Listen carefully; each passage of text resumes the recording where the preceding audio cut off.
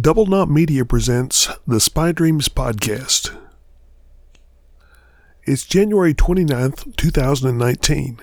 I'm Tom Fugate, the author of Spy Dreams, Sand Trap, Cigarettes for Two, Port in the Desert Storm, Unfriendly Persuasion, Unscheduled Delivery, soon to come out, Chinese Takeout, and some other things. I'm here to talk about today, toxic masculinity. Yeah, that's right. I'm not politically correct. If you want politically correct, read someone else's stuff. I mean, there are shades of gray in the world. There is nuance. But things are not always gray. People forget the first rule. If there is no black and white, there is no gray. In Lee's world, he sometimes faces things that are slightly off, things that aren't quite right, things you don't really want to have to do if you don't have to. The problem is, in the real world, we've got people who are utopians. They think if everyone is just this or that, everything will be great. And they've got all these great theories. Even the things that don't work, well, that's just because the right people weren't doing it. That's a very simplistic and egotistical system. If you think you're the smartest person in the room, odds are you're not. Well, examples of some of the things Lee's had to do. In Unscheduled Delivery, he has to deliver a nuclear weapon. In, Sand Trap, he has to perform a hostage rescue in North Africa in 1981. Didn't know that happened, did you? It didn't. I made it up. In Port in the Desert Storm, he goes into Kuwait ahead of the ground invasion to find some printing presses that are being used for counterfeit bills. He finds much more than that. Upcoming short story, Chinese Takeout. Well, that's what he's gone out for, some Chinese Takeout. Being it's an espionage novel, I'll let you figure out where it goes from there. Or you can read it when it comes out. But political correctness doesn't really fit in my books. Because a story has to have a protagonist, an antagonist, or an antagonistic situation. Otherwise, well, there's no story. Without conflict, without at least a potential for conflict resolution, there's no story. And if you got no story, why bother writing? See, I try to write things I would like to read. I don't write big, wordy, preachy things. And from having been through college a couple of times, BA in Communications at Virginia Tech and a BS in Computer Science at East Tennessee State University, I'm fairly well educated. And I know some things about literature that some people forget. If Shakespeare was around today, he would be writing movies and television. That's what he did, was the popular entertainment of his time. He was not politically correct. He sometimes did put political statements in. All authors did. And Dickens didn't set out to write great works of literature. Dickens was writing to pay the bills. You ever wondered why sometimes he can be so verbose and wordy with those intricate descriptions of things? It's real simple. Charles Dickens was being paid by the word. I don't have that luxury. I'm self-published. So the number of words doesn't really matter as long as it's enough to tell the story, to get across what I'm trying to relate. Sometimes it's hard to come up with a story. You'll come up with a basic idea, and you'll work along, and then you'll put it aside for a while because you can't figure, where in the hell am I going with this? And then usually it comes to you. One of the characters will say, "Psst, hey Tom, you need to do this." After a while, characters get so they talk to you. You've been around them so, you've had them in your head so long that in a lot of ways to you, they're real people. Lee,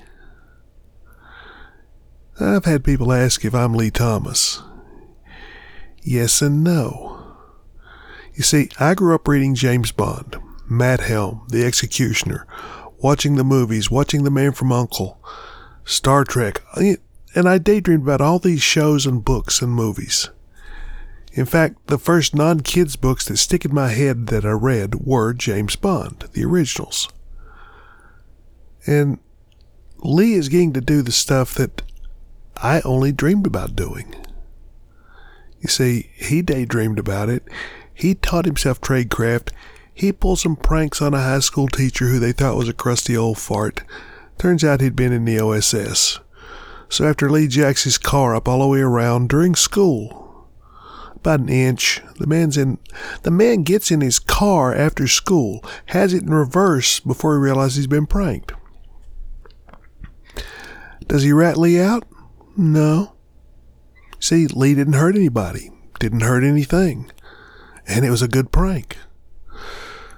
No, he called an old friend of his, someone he'd served with in the OSS, and said, John, keep an eye on this kid. He's got skills.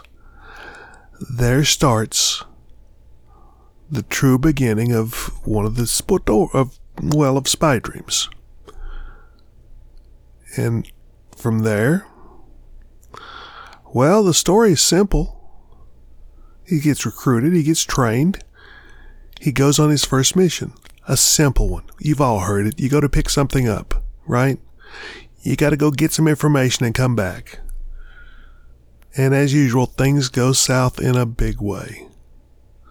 I think the body count on spring break for him is 7. No, it's 8.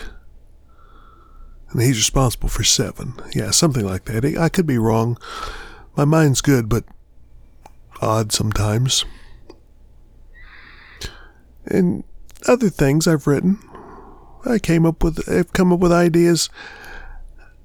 In one of the stories, I plan a nuclear weapon in North Korea.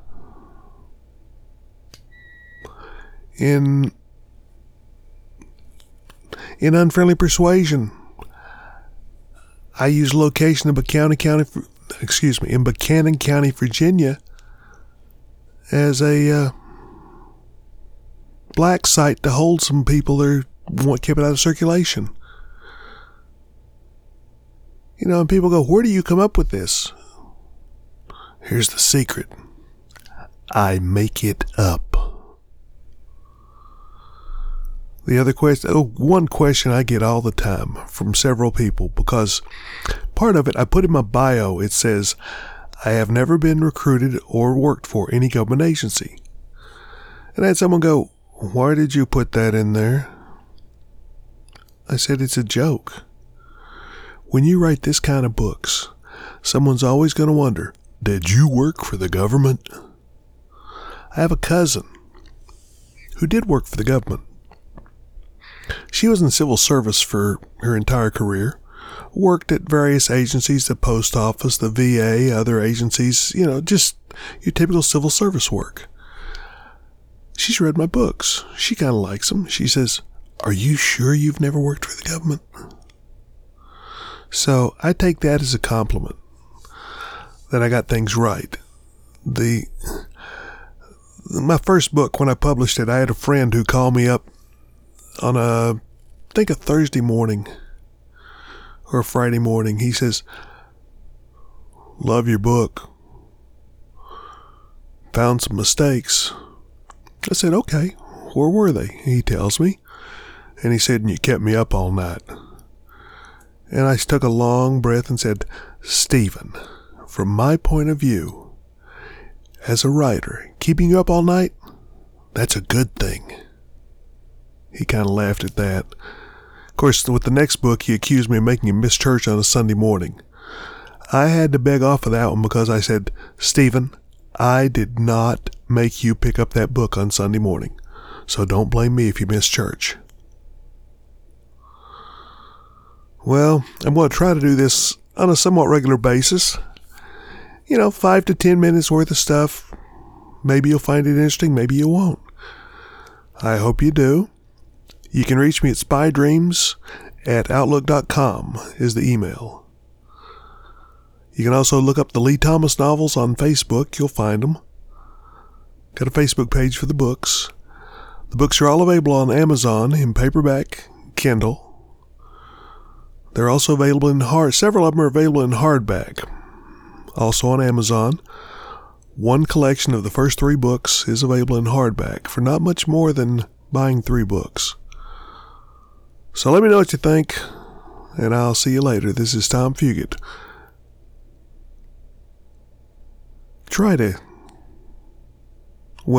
Let's say it the way John Fleming says in the books. Try not to die.